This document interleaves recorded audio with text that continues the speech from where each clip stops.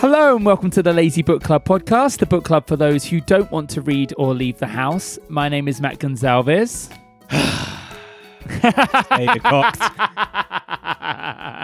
And I'm Josh Matheson. You okay, David? Yeah, we're keeping you from something. That's not what came to my head. I was thinking like, am I going to do I'm going to do like an EastEnders reference? But like, honestly, I really, really enjoy just the spur of moment, the melodrama. Just going. I love it. And that just manifested as a sigh. I know sometimes I do impulse. crazy sounds. Maybe it is subliminal. Maybe like I've had a difficult week. I don't know. But that's. There we go. That's what my body wanted to say. This is probably a really poor reflection on me, but I think that's my favourite part of the podcast. Just waiting for that. What's going to happen? Yeah, it's true. I mean, It's true. throw the reading the book out the window. It's me. I don't know either. It's great fun. It's just organic. Well, this week we're looking at chapter 9 of Animal Farm. Yeah, penultimate And chapter. yes, penultimate chapter. it? Yeah, it is, yeah. I guess it feels that way, but like, yeah, it's quite not many chapters. But you can expect some like peak pig performance coming up in the next two chapters. Ooh, the three Ps. The peak pig Triple performance. P. Peak performance. Last week, the windmill got destroyed for a second time after it actually got finished as well. That's So why I completely sighed, because devastating. that's literally. Oh, that's why Yeah. this lie was... That's what Boxer said. Boxer did. Yeah, it's an embodiment of where the animals are at mentally right now. Yeah. So we had the Battle of the Windmill, where Napoleon ended up getting another medal. Everybody got a couple of days off, but it was all a distraction from the fact that the banknotes were forgeries and Frederick kind of screwed everybody over, didn't he? I really want to see the forgeries. I just have this I know. beautiful mental picture of just like Crayon. instead of the Queen, there's like a Yeah. pig Frederick just got written on a his kids serviette to do from the it. local chippy. It's just 10 newspaper. pound. It's not even spent pound. It's like PAAND. £10. Brilliant. Well, I think we should just dive straight in. I have a feeling that we're not going to get any merrier as these chapters go on. I know that Boxer at the end of the chapter was highlighting, or the author was highlighting, Boxer's age and the fact that, that windmill is going to have to be rebuilt, and Squealer was going, oh, it's fine, we'll make 6 of them. And it's like, no, Squealer, I'll have to make them, not you. It's all going to be me. So, I mean, let's just dive in and see where this is going to go, really. I have a feeling that listeners, I don't think it's going to get any happier. So if you need some tissues or some chocolate as a pick-me-up, or just start drinking while you're listening, it might just take the edge off a bit. Yeah, we're all sitting here with a drink. There you go. Cheers, boys. We don't always, do we? But it just so happens that we've got a hat trick. So Yeah. Or let's do some. that will help. Let's do some. What is it? ASMR. Let's see if we can hear this. I don't know if it picked that up. Well, I can hear it at my end. So yes, your mic Okay, good. picked it up. Actually, I'm just going to open the can before we get going, just so it doesn't make noise. Should I read the book? Is that what we're doing? Is that where we're at? Sorry. Yeah, but David was just Sorry. opening his next drink so that when he finishes his current one, it doesn't make a noise. This is going well. Very good. Chapter 9. Boxer's split hoof was a long time in healing. They had started the rebuilding of the windmill the day after the victory celebrations were ended. Boxer refused to take even a day off work, and made it a point of honour not to let it be seen that he was in pain. In the evenings, he would admit privately to Clover that the hoof troubled him a great deal. Clover treated the hoof with poultices. Poultices. Poultices? Yes, please. What does that mean? So yeah, a soft, moist mass of material typically consisting of bran flour herbs applied to the body to relieve soreness, inflammation, and is kept in place with a cloth. If you read a lot of books about like the Middle Ages and and those kinds of things, you hear a lot about poultices. It's basically like pre-medicine medicine. Like a little herbal remedy. That's probably why the words died then, I guess. Yes, you Yeah. don't have poultices anymore. Thank goodness, by the way, because that sounds really not... Doctor, I've got COVID. Here's some mint. Let me just rub it on your forehead. Off you go. I just feel like a cocktail. That's it, you know. I'll just slather you in pesto and hope for the best. Yeah, I'll cover you in tomato and Basically. put a celery stick down your... Yeah. I mean, Bloody don't get me Mary. wrong. Nature has some amazing remedies, but some of these things are a little bit suspect when leeches and poultices were used for like everything. Yeah, But there you go. Yeah, so here we go. Poultice. Poultices, lovely. Clover treated the hoof with poultices of herbs, which she prepared by chewing them, and both she and Benjamin urged Boxer to work less hard. "A horse's lungs do not last forever," she said to him. But Boxer would not listen. He had, he said, only one real ambition left, to see the windmill well under way before he reached the age for retirement. At the beginning, when the laws of Animal Farm were first formulated, the retiring age had been fixed for horses and pigs at 12, for cows at 14, for dogs at 9, for sheep at 7, and for hens and geese at 5. Liberal old age pensions had been agreed upon. As yet, no animal had actually retired on pension, but of late the subject had been discussed more and more. I think it'd be a really... if they started to do like a you contribute, and so you put like a certain amount of oats into your pension, and then your employer puts like the same amount in. So you're not gonna get a state pension. You do it yourself from the age of 25, and then you'll contribute. And then, but I like this. I like the sound. I mean, is a goose retiring at 5 the same as us probably retiring at 80? I don't know. Yeah, I think it's all about life expectancy. The animals that live longer obviously have I'm longer. still thinking I'd probably rather live on Animal Farm at this point. I would love to see an OAP chicken, though. That's just the dream, isn't it? Seeing a Do they think they have like a little home where they have like bingo? Yeah. With their little half spectacles Like perched on the nose. Yeah, eating on the and beak. like a little lovely. like bun and They have like a 1950s dance evening, and they just like they're just like Yes. couples. And it's just good for mingling. You know? Just do the Lindy Hop, yeah. Yeah, singer comes in twice a a week. chicken with a Zimmer frame. It would just be brilliant. Like just the dream, absolute dream. Now that the small field beyond the orchard had been set aside for barley, it was rumoured that the corner of the large pasture was to be fenced off and turned into grazing ground for superannuated animals. For a horse, it was said, the pension would be £5 of corn a day, and in winter £15 of hay, with a carrot or possibly an apple on public holidays. Boxer's 12th birthday was due in the late summer of the following year. Meanwhile, life was hard. The winter was as cold as the last one had been, and food was even shorter. Once again, all rations were reduced, except those of the pigs and the dogs. A too rigid equality in rations, Squealer explained, would have been contrary to the principles of animalism. In any case, he had no difficulty in proving to the other animals that they were not, in reality, short of food, whatever the appearances might be. For the time being, certainly, it had been found necessary to make a readjustment of rations. Squealer always spoke of it as a readjustment, never as a reduction. Never not funny. It does show you how important semantics are in politics. Never say the word tax. Just always say like Yeah. a charge. Well, the big one was global warming being changed to climate change because it's just more palatable. Also slightly more accurate, I think. And that's just mad to me. It's like, oh, we know this thing's bad. Let's make it seem like, oh, climate change. Oh, we're going to change the climate. Not like the globe is getting too warm. Climate change. Well, the problem as well is because you got idiots like Donald Trump saying, "Oh, global warming, but everything's getting colder in some places," you know, or some cold places would prefer a bit of global warming. That means they'd get some sunshine, and you're like, "That's not what this is." So climate change is a little bit better because it doesn't it doesn't suggest that the thermostat's only going to go in one direction in every single place on the planet. Do you think Napoleon would be sort of anti-Paris climate agreement, or do you think Napoleon would sort of be quite sort of, Green Party on that? No, I think if it interfered with his whiskey rations and the rest of his whatever he wanted to do, he's got no morals. We can see that.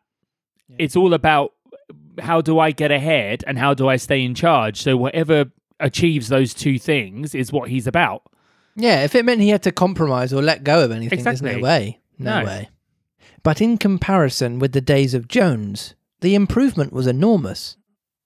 Reading out the figures in a shrill, rapid voice, he proved to them in detail that they had more oats, more hay, more turnips than they had had in Jones' day, that they worked shorter hours, that their drinking water was of better quality, that they lived longer, that a larger proportion of their young ones survived infancy, and that they had more straw in their stalls and suffered less from fleas. The animals believed every word of it. Truth to tell, Jones and all he stood for had almost faded out of their memories. They knew that life nowadays was harsh and bare, that they were often hungry and often cold, and that they were usually working when they were not asleep. But doubtless it had been worse in the old days. They were glad to believe so. Besides, in those days they had been slaves, and now they were free, and that made all the difference, as Squealer did not fail to point out. There were many more mouths to feed now. In the autumn, the 4 sows had all littered about simultaneously, producing 31 young pigs between them.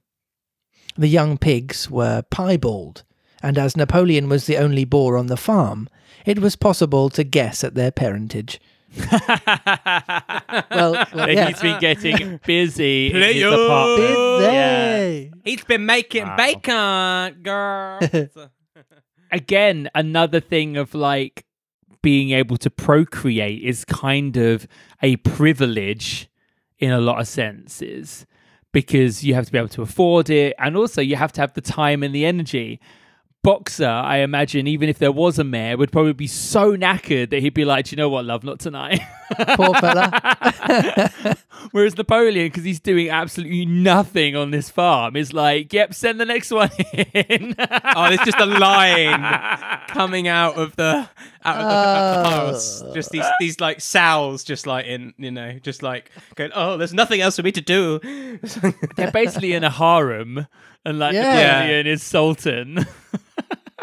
It was announced that later, when bricks and timber had been purchased, a schoolroom would be built in the farmhouse garden.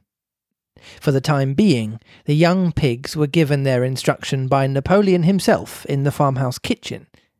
They took their exercise in the garden and were discouraged from playing with the other young animals. About this time, too, it was laid down as a rule that when a pig and any other animal met on the path, the other animal must stand aside, and also that all pigs of whatever degree were to have the privilege of wearing green ribbons on their tails on Sundays. Molly, if she came back and saw that, she'd be going like, are you kidding me what the right hell? now? What the hell? Pigs. You chuck me out. You like run me off the farm for that. We must have a chat at some point about where are they now, little Molly and the cat. Yeah. Of spin-off series. I'd love to. We could do fan fiction, couldn't we? There's just Molly like in the Riviera. The farm had had a fairly successful year, but was still short of money. There were the bricks. It's already grey on. Napoleon wanted to sort of frame his first dollar and like put it up on the board, but it was like, a fake one. That down. So ashamed.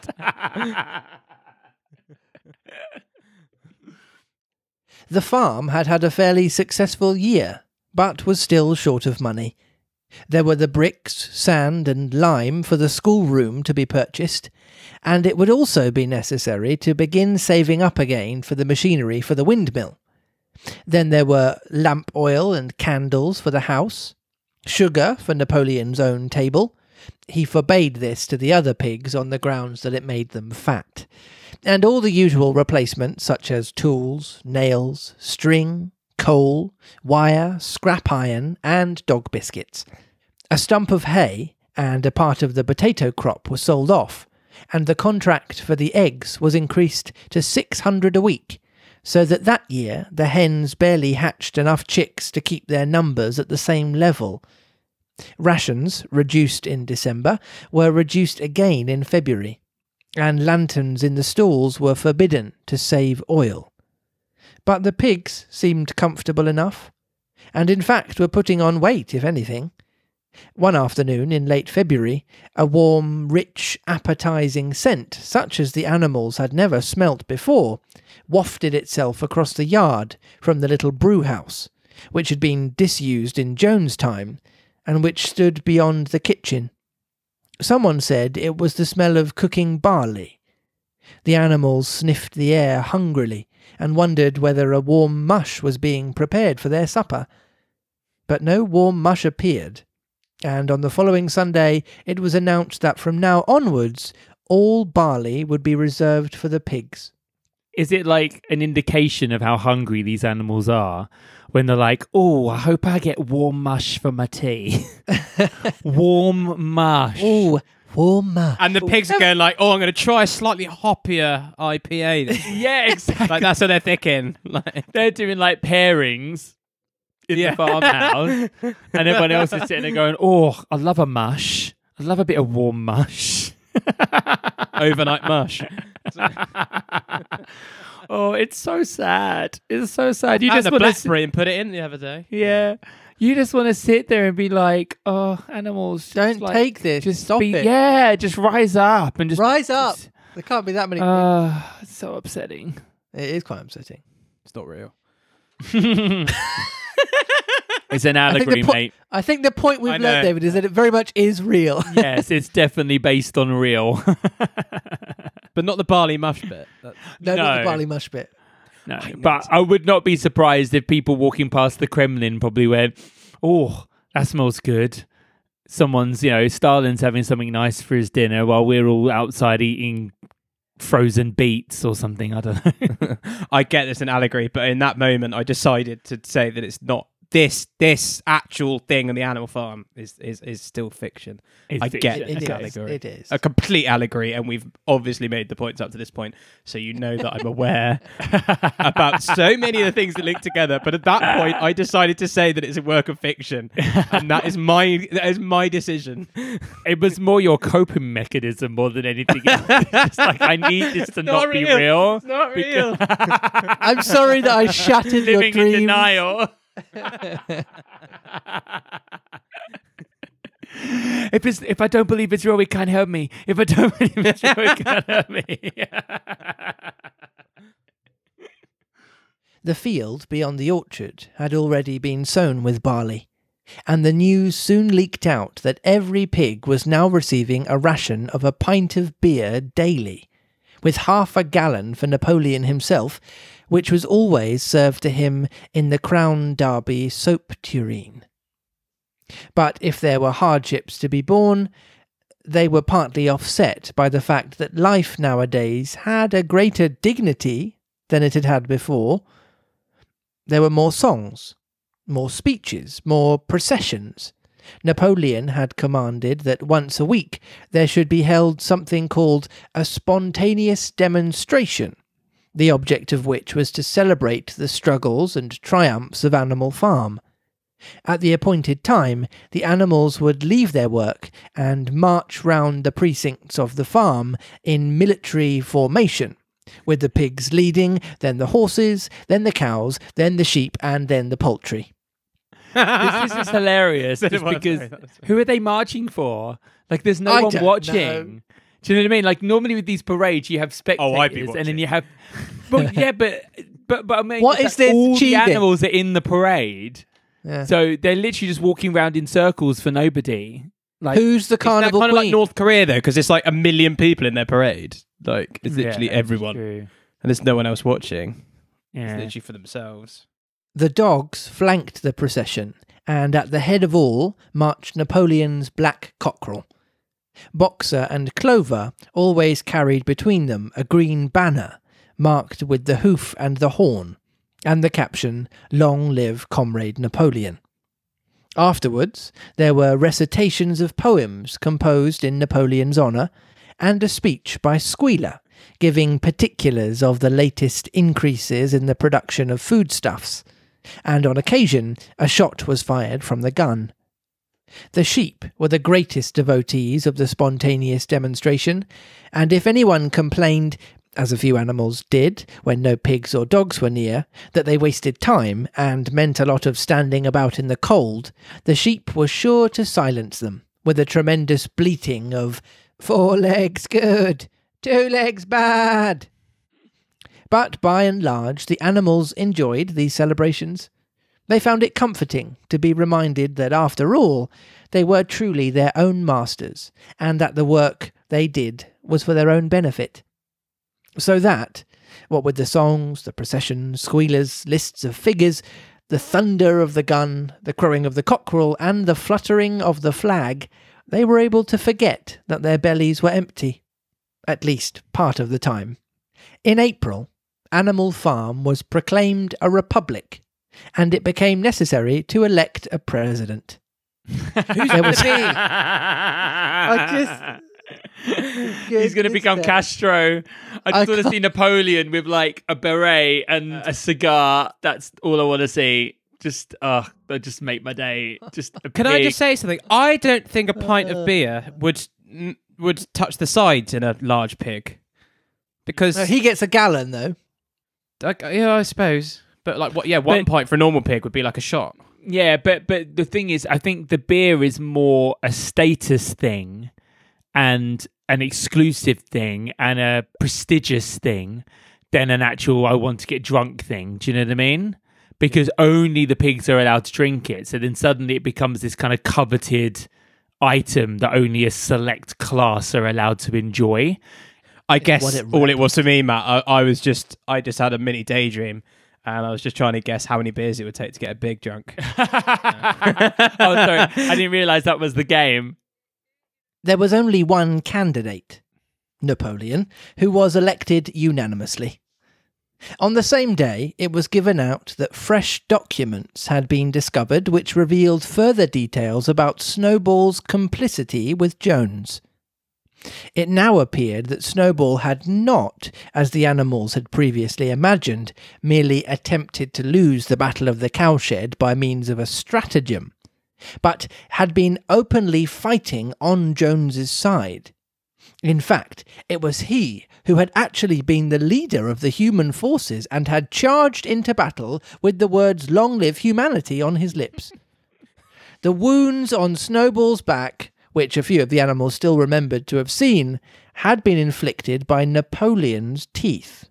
History can just be changed so easily. And the joke is that this isn't history that it was even that long ago. And we see it today. We see like, oh, did that really happen? Did that person really say that? Or was that... I have alternative facts that would say that this happened and that's actually the case, you know? Like, I know that when the Biden transition of power happened, Kerry, what's her name? The horrible press secretary, blonde lady that took over from Trump, said, well, we didn't have a peaceful transition of power either. And it's like, sorry, Obama welcomes Trump to the White House and Hillary Clinton conceded the election and called for unity. What are you talking about? And it's like, and everyone she was saying this to lived through it. It was only 4 years ago, yet all of the followers of that thing are all believing it like it happened, and it happened the way that she's telling it. And it's like, it's just amazing how short people's memories are, which is why this is so scary as a book, because you sit there and you go, oh yeah, that happened this year. Literally, that happened this year. Someone rewrote history in politics this year. In the middle of the summer, Moses the Raven suddenly reappeared on the farm, after an absence of several years. He was quite unchanged, still did no work and talked in the same strain as ever about Sugar Candy Mountain. He would perch on a stump, flap his black wings, and talk by the hour to anyone who would listen. Oh, okay. Moses the Raven talks, I need a voice. Oh, so he's meant to represent the clergy. So that description with like him sitting on a stump and talking to anyone who listens makes me think of the "Don't be a sinner, be a winner" man who used to stand in Oxford Street. Do you remember him? You're going to have to help me out. No idea. Like an evangelical church leader. Yeah, it was just an evangelical church person. He used to just be like, "Don't be a sinner, be a winner." Yeah, I'd love him to be. I do declare, and I feel the soul within my heart. Like that sort of thing. He's going to like start a shout at any second. I want judging.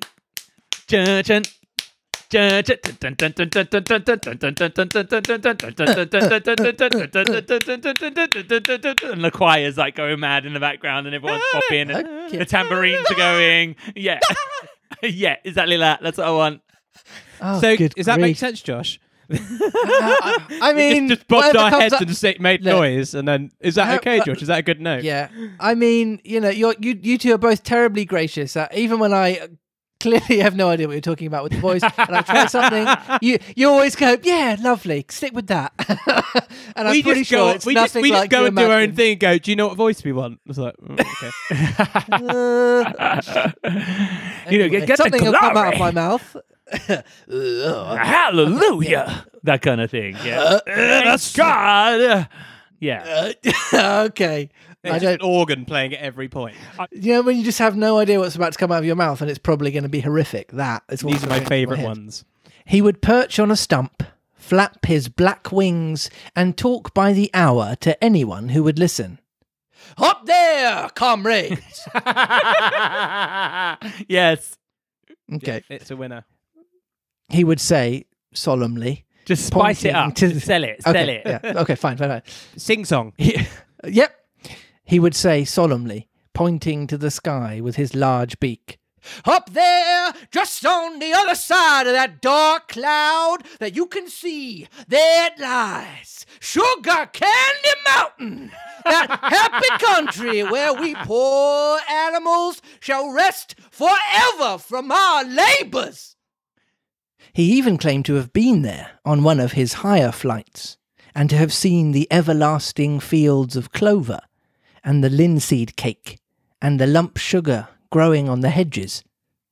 Many of the animals believed him. Their lives now, they reasoned, were hungry and laborious. Was it not right and just that a better world should exist somewhere else? A thing that was difficult to determine was the attitude of the pigs towards Moses. They all declared contemptuously that his stories about Sugar Candy Mountain were lies, and yet they allowed him to remain on the farm, not working, with an allowance of a gill of beer a day. I don't know how much a gill is. It's probably really small. Yeah, I have no idea. 142 milliliters. Oh, that's not that much. No, that's not even that's not A teacup. a third Sorry. of a pint. A Sorry, teacup. a quarter of a pint. Sorry, a quarter of Blimey. a pint. Phew, I mean, that's enough to get him a little bit. He's only a little raven. I'll buy. What are we having, guys? Yeah, I'll have a Foster's. I'll have a Carling. I was like, oh, I'm only getting gills though. Just a gill. Stingy. Yeah, but if you were like a little raven or whatever it is, you'd get True. hammered on that pretty quickly. After his hoof had healed up, Boxer worked harder than ever. Indeed, all the animals worked like slaves that year. Apart from the regular work of the farm and the rebuilding of the windmill, there was the schoolhouse for the young pigs, which was started in March. Sometimes the long hours on insufficient food were hard to bear, but Boxer never faltered. In nothing that he said or did was there any sign that his strength was not what it had been. It was only his appearance that had a little altered. His hide was less shiny than it had used to be, and his great haunches seemed to have shrunken. The others said, "Boxer will pick up when the spring grass comes on."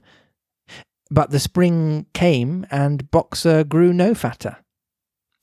Sometimes, on the slope leading to the top of the quarry, when he braced his muscles against the weight of some vast boulder, it seemed that nothing kept him on his feet except the will to continue. At such times His lips were seen to form the words, "I will work harder." He had no voice left. Once again, Clover and Benjamin warned him to take care of his health, but Boxer paid no attention. His 12th birthday was approaching. He did not care what happened so long as a good store of stone was accumulated before he went on pension. Late one evening in the summer, a sudden rumour ran round the farm that something had happened to Boxer. He had gone out alone to drag a load of stone down to the windmill, and sure enough, the rumour was true. A few minutes later, 2 pigeons came racing up with the news. Have the pigeons said anything yet? No, we haven't had any pigeons voice. Now, do we have an official Lazy Book Club ruling that all pigeons are Sarah Millican? Is that? I was about to say. Yeah, I was going to say either that or it was the case that whenever someone wasn't named, we just made them the Chicken Run lady as well. The Chicken Run lady. Well, I feel we've got these like legend ladies who just run through every book. But Sarah Millican hasn't made an appearance this book, so why not? She hasn't, and I think she has twice before in other books. So. Yeah. And also, I think I now have had a big flashback from my school days, and I know what happens after this, and I think we need Sarah Millican. We do. We need some sunshine right now. We need Sarah Millican before the thunderstorm that's about to hit. Yeah, Sarah Millican brings all the joy. Yes, it's true. Boxer has fallen. He's laying on his side and he can't get up. And that was the last laugh of the book.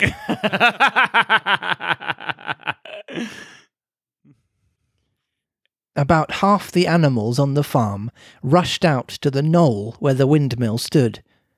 There lay Boxer, between the shafts of the cart, his neck stretched out, unable even to raise his head. His eyes were glazed, his sides matted with sweat. A thin stream of blood had trickled out of his mouth. Clover dropped to her knees at his side. "Boxer," she cried, "how are you?" "It's my lung," said Boxer in a weak voice. "It does not matter. I think you'll be able to finish the windmill without me. There's a pretty good store of stone accumulated. I'd only another month to go in any case. To tell you the truth, I've been looking forward to my retirement. And perhaps, as Benjamin's growing old too, they'll let him retire at the same time and be a companion to me." "We must get help at once," said Clover. "Run, somebody, tell Squealer what has happened."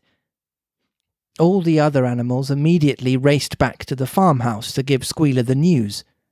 Only Clover remained, and Benjamin, who lay down at Boxer's side, and without speaking, kept the flies off him with his long tail. After about a quarter of an hour, Squealer appeared, full of sympathy and concern. He said that Comrade Napoleon had learned with the very deepest distress of this misfortune to one of the most loyal workers on the farm, and was already making arrangements to send Boxer to be treated in the hospital at Willingdon. The animals felt a little uneasy at this. Except for Molly and Snowball, no other animal had ever left the farm, and they did not like to think of their sick comrade in the hands of human beings.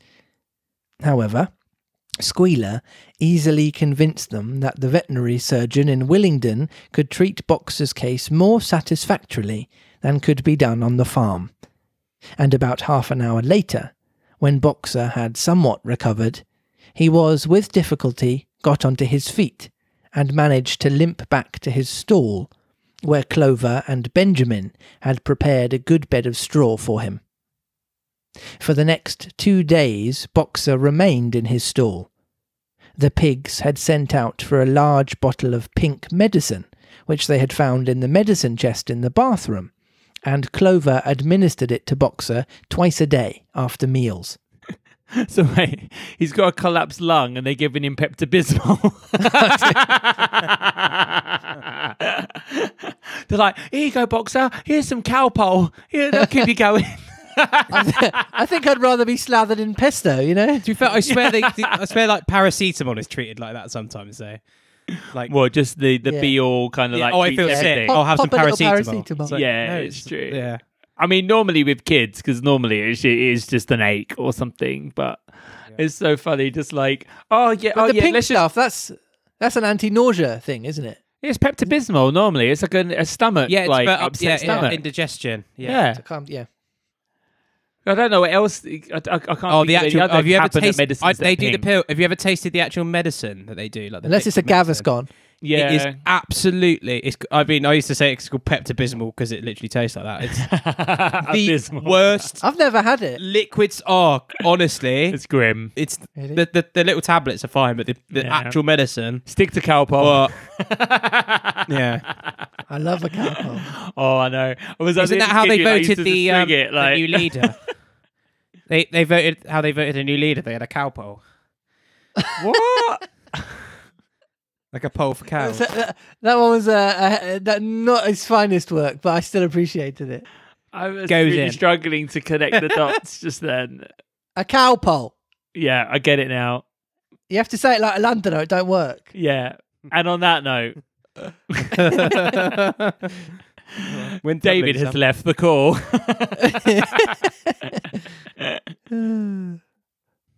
In the evenings, she lay in his stall and talked to him, while Benjamin kept the flies off him. Boxer professed not to be sorry for what had happened. If he made a good recovery, he might expect to live another 3 years, and he looked forward to the peaceful days that he would spend in the corner of the big pasture. It would be the first time that he had had leisure to study and improve his mind. He intended, he said, to devote the rest of his life to learning the remaining 22 letters of the alphabet. However, Benjamin and Clover could only be with Boxer after working hours, and it was in the middle of the day when the van came to take him away. I don't know if Orwell's trying to make a comment on how life expectancy and stuff like that is lower under communist regimes, but the average age, like lifespan of a horse is 25 to 30 years. And like Boxer's like, oh, I'll be He's lucky 12. if I live to 15. And it's Yeah. kind of like, so I don't know if that was intentional, where like Orwell's trying to make a comment of like, yeah, under these regimes, life expectancy is lower because it is, or maybe horses didn't live as long back then. I don't know, but What it's kind just of kind of what- quite interesting. He's a cart horse, isn't he? Yeah, I Is think that- so. Would they live shorter time? I don't know. I don't know. I just looked up just average life of a horse, and it just says 25 to 30 years. So, oldest living horse was 51, named Shane Blimey. in Brentwood. Shane. Shane What, in Shane? Brentwood. This is dedicated to you. We used the right voice. Hello, Shane. Hope you're listening, darling. Hang in there, This podcast for Shane. you, sunshine.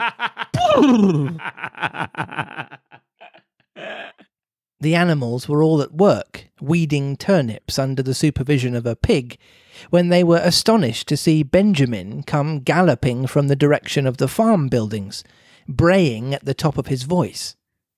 It was the first time that they had ever seen Benjamin excited. Indeed, it was the first time that anyone had ever seen him gallop.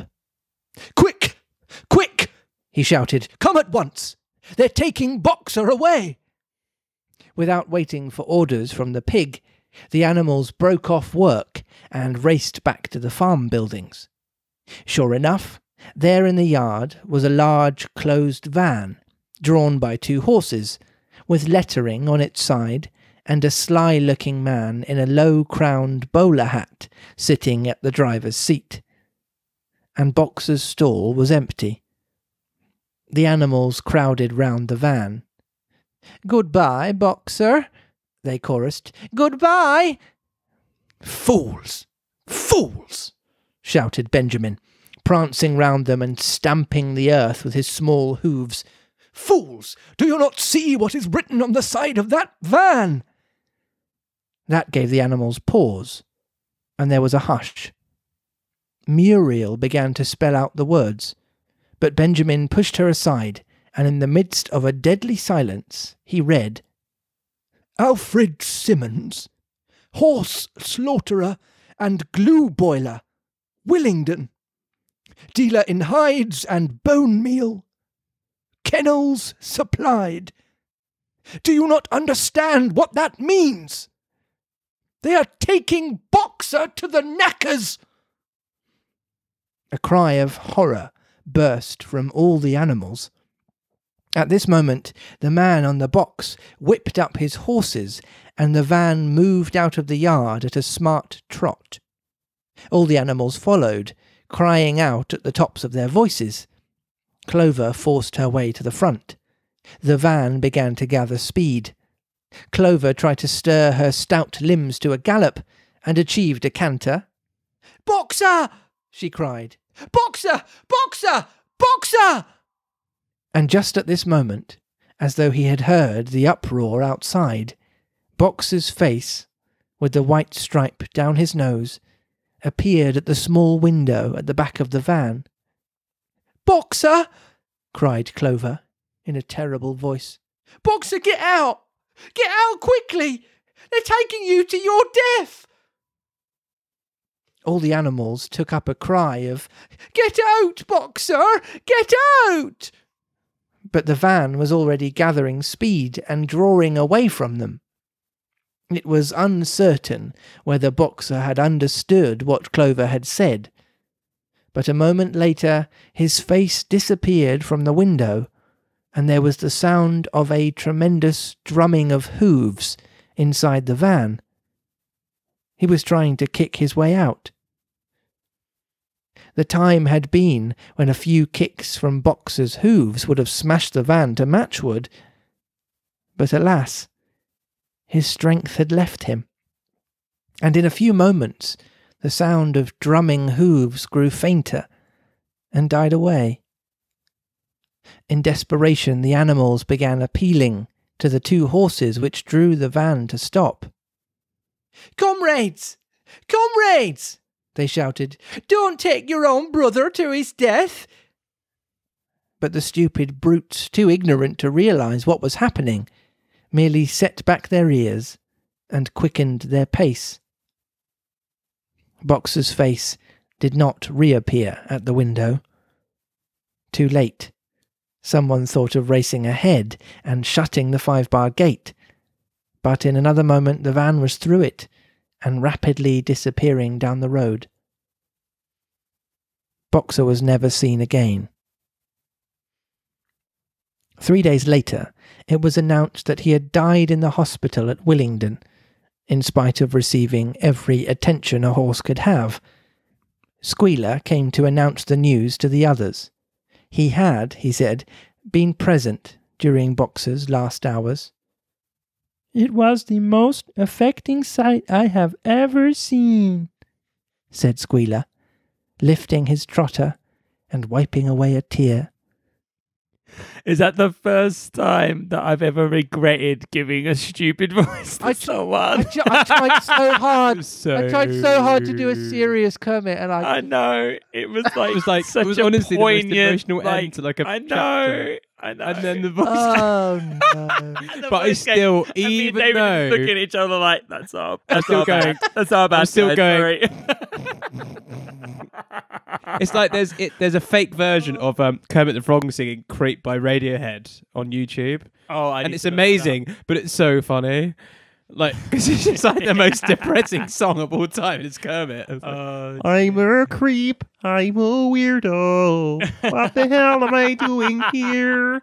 I don't belong here. That's so getting looked up as soon as this phone call's over. Sorry, Josh. Try and put all of the totes emotion to this as possible. Here we go. Well, okay. I was at his bedside at the very last, and at the end, almost too... Shut up! Look, I'm acting my little socks off here. I know, it's brilliant. Mate, you're I doing can't help brilliantly. But that's the problem, Josh. This is the thing. It's like, The more I direction commit, goes the your funnier you find emotive input and the voice. It is. No, that's the thing. The closer it is actually to like being emotional, the funnier it is. And that's our bad. We're just bad directors. That's the problem. Me and David should not be allowed to direct anything in the future. At the end, almost too weak to speak, he whispered in my ear that his sole sorrow was to have passed on before the windmill was finished. "Forward, comrades," he whispered. "Forward, in the name of the rebellion. Long live Animal Farm. Long live Comrade Napoleon. Napoleon is always right. Those were his very last words, comrades." Here Squealer's demeanour suddenly changed. He fell silent for a moment, and his little eyes darted suspicious glances from side to side before he proceeded. It had come to his knowledge, he said, that a foolish and wicked rumour had been circulated at the time of Boxer's removal. Some of the animals had noticed that the van which took Boxer away was marked Horse Slaughterer, and had actually jumped to the conclusion that Boxer was being sent to the knackers. It was almost unbelievable, said Squealer, that any animal could be so stupid. Surely, he cried indignantly, whisking his tail and skipping from side to side, surely they knew their beloved leader, Comrade Napoleon, better than that. But the explanation was really very simple. The van had previously been the property of the knacker, and had been bought by the veterinary surgeon who had not yet painted the old name out. That was how the mistake had arisen. The animals were enormously relieved to hear this, and when Squealer went on to give further graphic details of Boxer's deathbed, the admirable care he had received, and the expensive medicines for which Napoleon had paid without a thought as to the cost, their last doubts disappeared, and the sorrow that they felt for their comrade's death was tempered by the thought that at least he had died happy. Napoleon himself appeared at the meeting on the following Sunday morning and pronounced a short oration in Boxer's honour. It had not been possible, he said, to bring back their lamented comrade's remains for interment on the farm, but he had ordered a large wreath to be made from the laurels in the farmhouse garden, and sent down to be placed on Boxer's grave. And in a few days' time, the pigs intended to hold a memorial banquet in Boxer's honour. Napoleon ended his speech with a reminder of Boxer's two favourite maxims: "I will work harder," and "Napoleon is always right."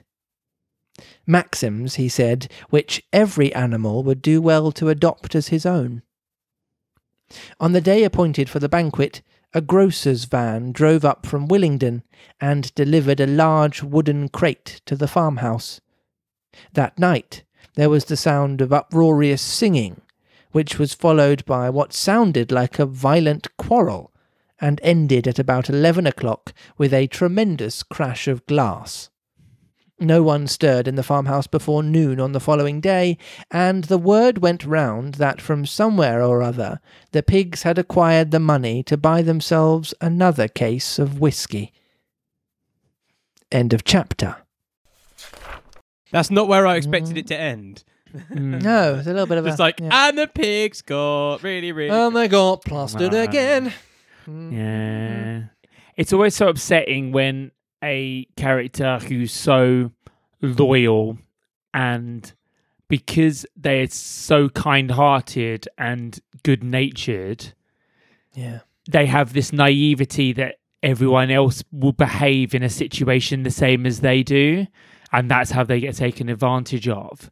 And it's always so upsetting when that eventually happens in these stories, and these characters kind of end up getting screwed over, and you just... Well, yeah, he's just the heartbreaking. epitome. Like, the idea is like the checkbook, works hard, obeys it, doesn't speak out of turn. So he's literally the perfect person for the horse, perfect worker for this regime, and then gets treated like that, like you say, as in. But it's it's even grosser than that they then, after screwing him over, adopt his maxims and his mottos to further their own cause when they're the ones who killed him. Like, it's just so it's just gross. It's so gross. And it's just the manipulation of, you know, his legacy and who he was as a person to further their own means. Like, all of this stuff at the end is just lip service. That's all it is. They couldn't care less about Boxer. Otherwise, they wouldn't have sold him to be killed. I honestly wouldn't be surprised if in the next chapter they order a massive pot of glue to stick up pictures of Napoleon's face. And it's literally the very same glue. Like, Boxer, is that you? It smells like Boxer. Oh my God. I knew he'd come to a sticky end. I'm so sorry, I took that down a dark path. But I wouldn't be surprised if they did. David. They're print stick anthologies. I don't know. Oh, the puns are great. PV Nay.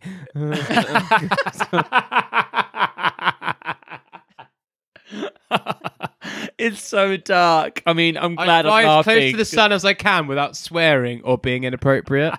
And this is how I do it. Yeah, no, and I'm glad the because way. we need the mood lifter right now, because I mean, I think if there was one I get character, caught. I remember that. I remember that fight. I was like, oh no, I know Yeah. what happens here. Which was like, Yeah. yeah, we need Sarah Millican. We need Sarah. Yeah. Sarah needs to We come. need Sarah. because if there was one character who kind of embodies who everyone was rooting for, do you mean everyone was rooting for Boxer? He was just such a like inspiration in terms of what he gave and what he didn't expect in return for what he gave. It's like, it's so sad. It's so sad. So for this book, we are looking at lit charts.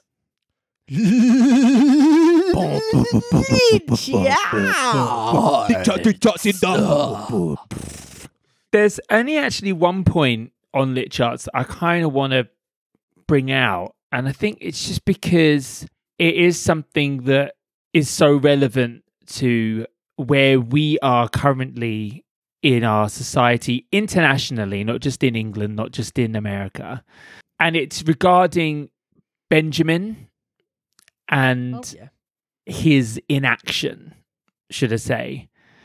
So there's a paragraph here on Lit Charts that says, it takes the obviously impending death of his best friend to rouse Benjamin to action, but at this point it's too late.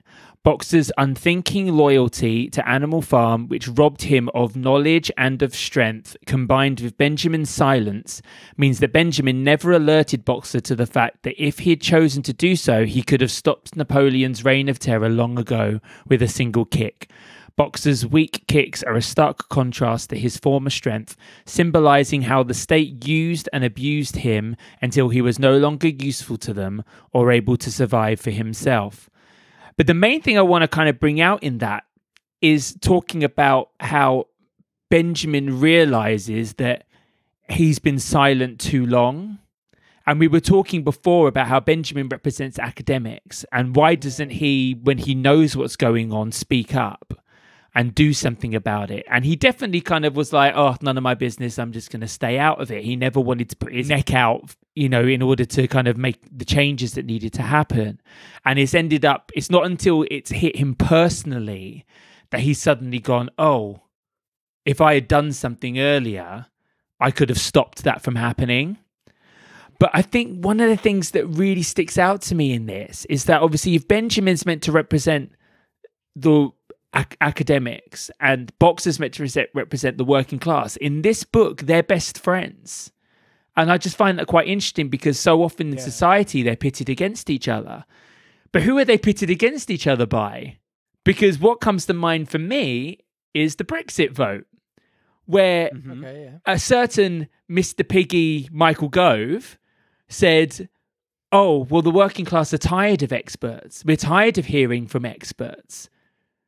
And it put this wedge between the working class and academics. And so often we see that happening now, where the experts are told to shut up because, oh, you don't understand the realities of the working class. You look down on them. And it's like, no, actually, the person who's doing that is the person trying to drive the wedge in They're the people who actually look down on the working class.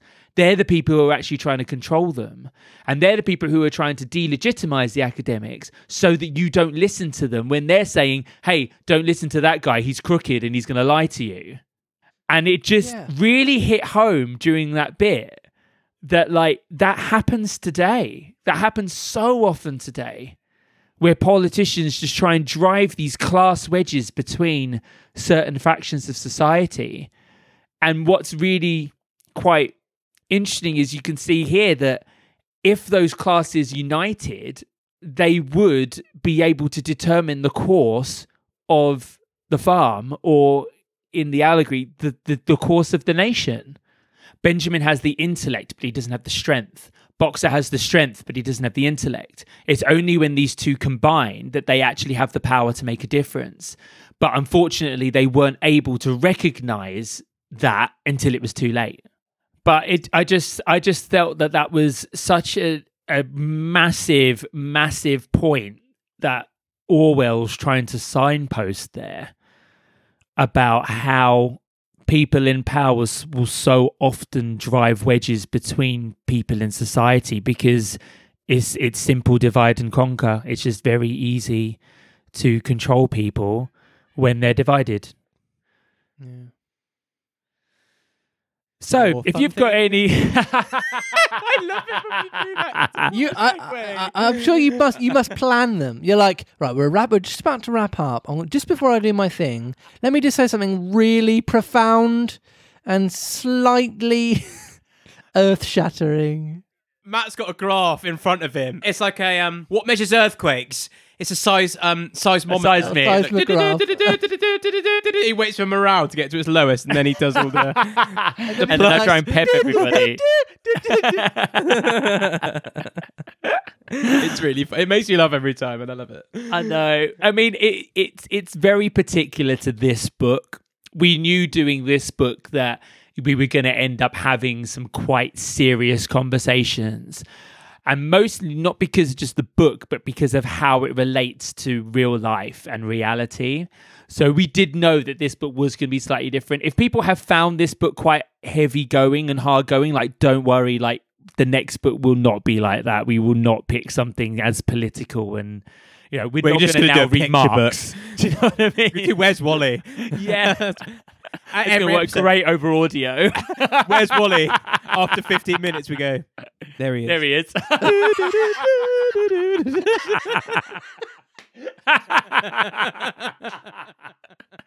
Oh my God. Think this through. I now really want to do that. I would totally listen That sounds like to that. performance art. Yeah. I would tune in every week. You're just on tenterhooks. You're like, it's been 20 minutes. Where is Wally? For the love of Is he in a God, football find match Wally. at Wembley?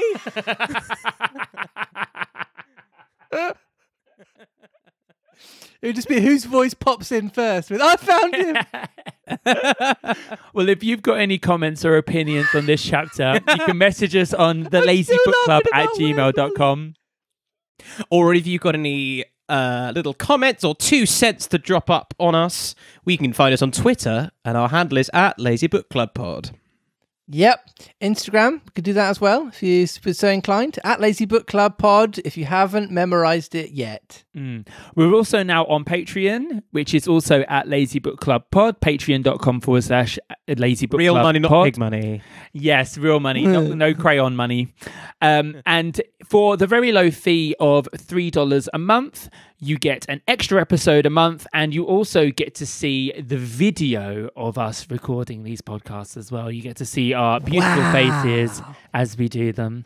We'll What a also deal. we'll put some more benefits up as we go as well, as we kind of think of them and come up with them. But for now, those are the 2 that we are offering. Also, as usual, you can please rate and share this podcast if you feel like there's anyone who maybe might enjoy it. Also, if you know Do any that. school children who are currently reading Animal Farm for some kind of GCSE or something, 100%. share I find it, this really because useful. hopefully this might be a bit more interesting than just reading the book themselves. Otherwise, we're back for the very last chapter next week, chapter 10. Chapter X. Will Benjamin finally pull his hoof out and do something? Will the pigs get their They're going to comeuppance? Sugarcane Mountain. Will they They're just gonna go have a to dance. Sugarcane Mountain? Everyone just dies and loses their liver. Who knows? Can you feel the brand new day? There you go. Sing, David. So we will see you next week for the final chapter of Animal Farm. See you then. Bye.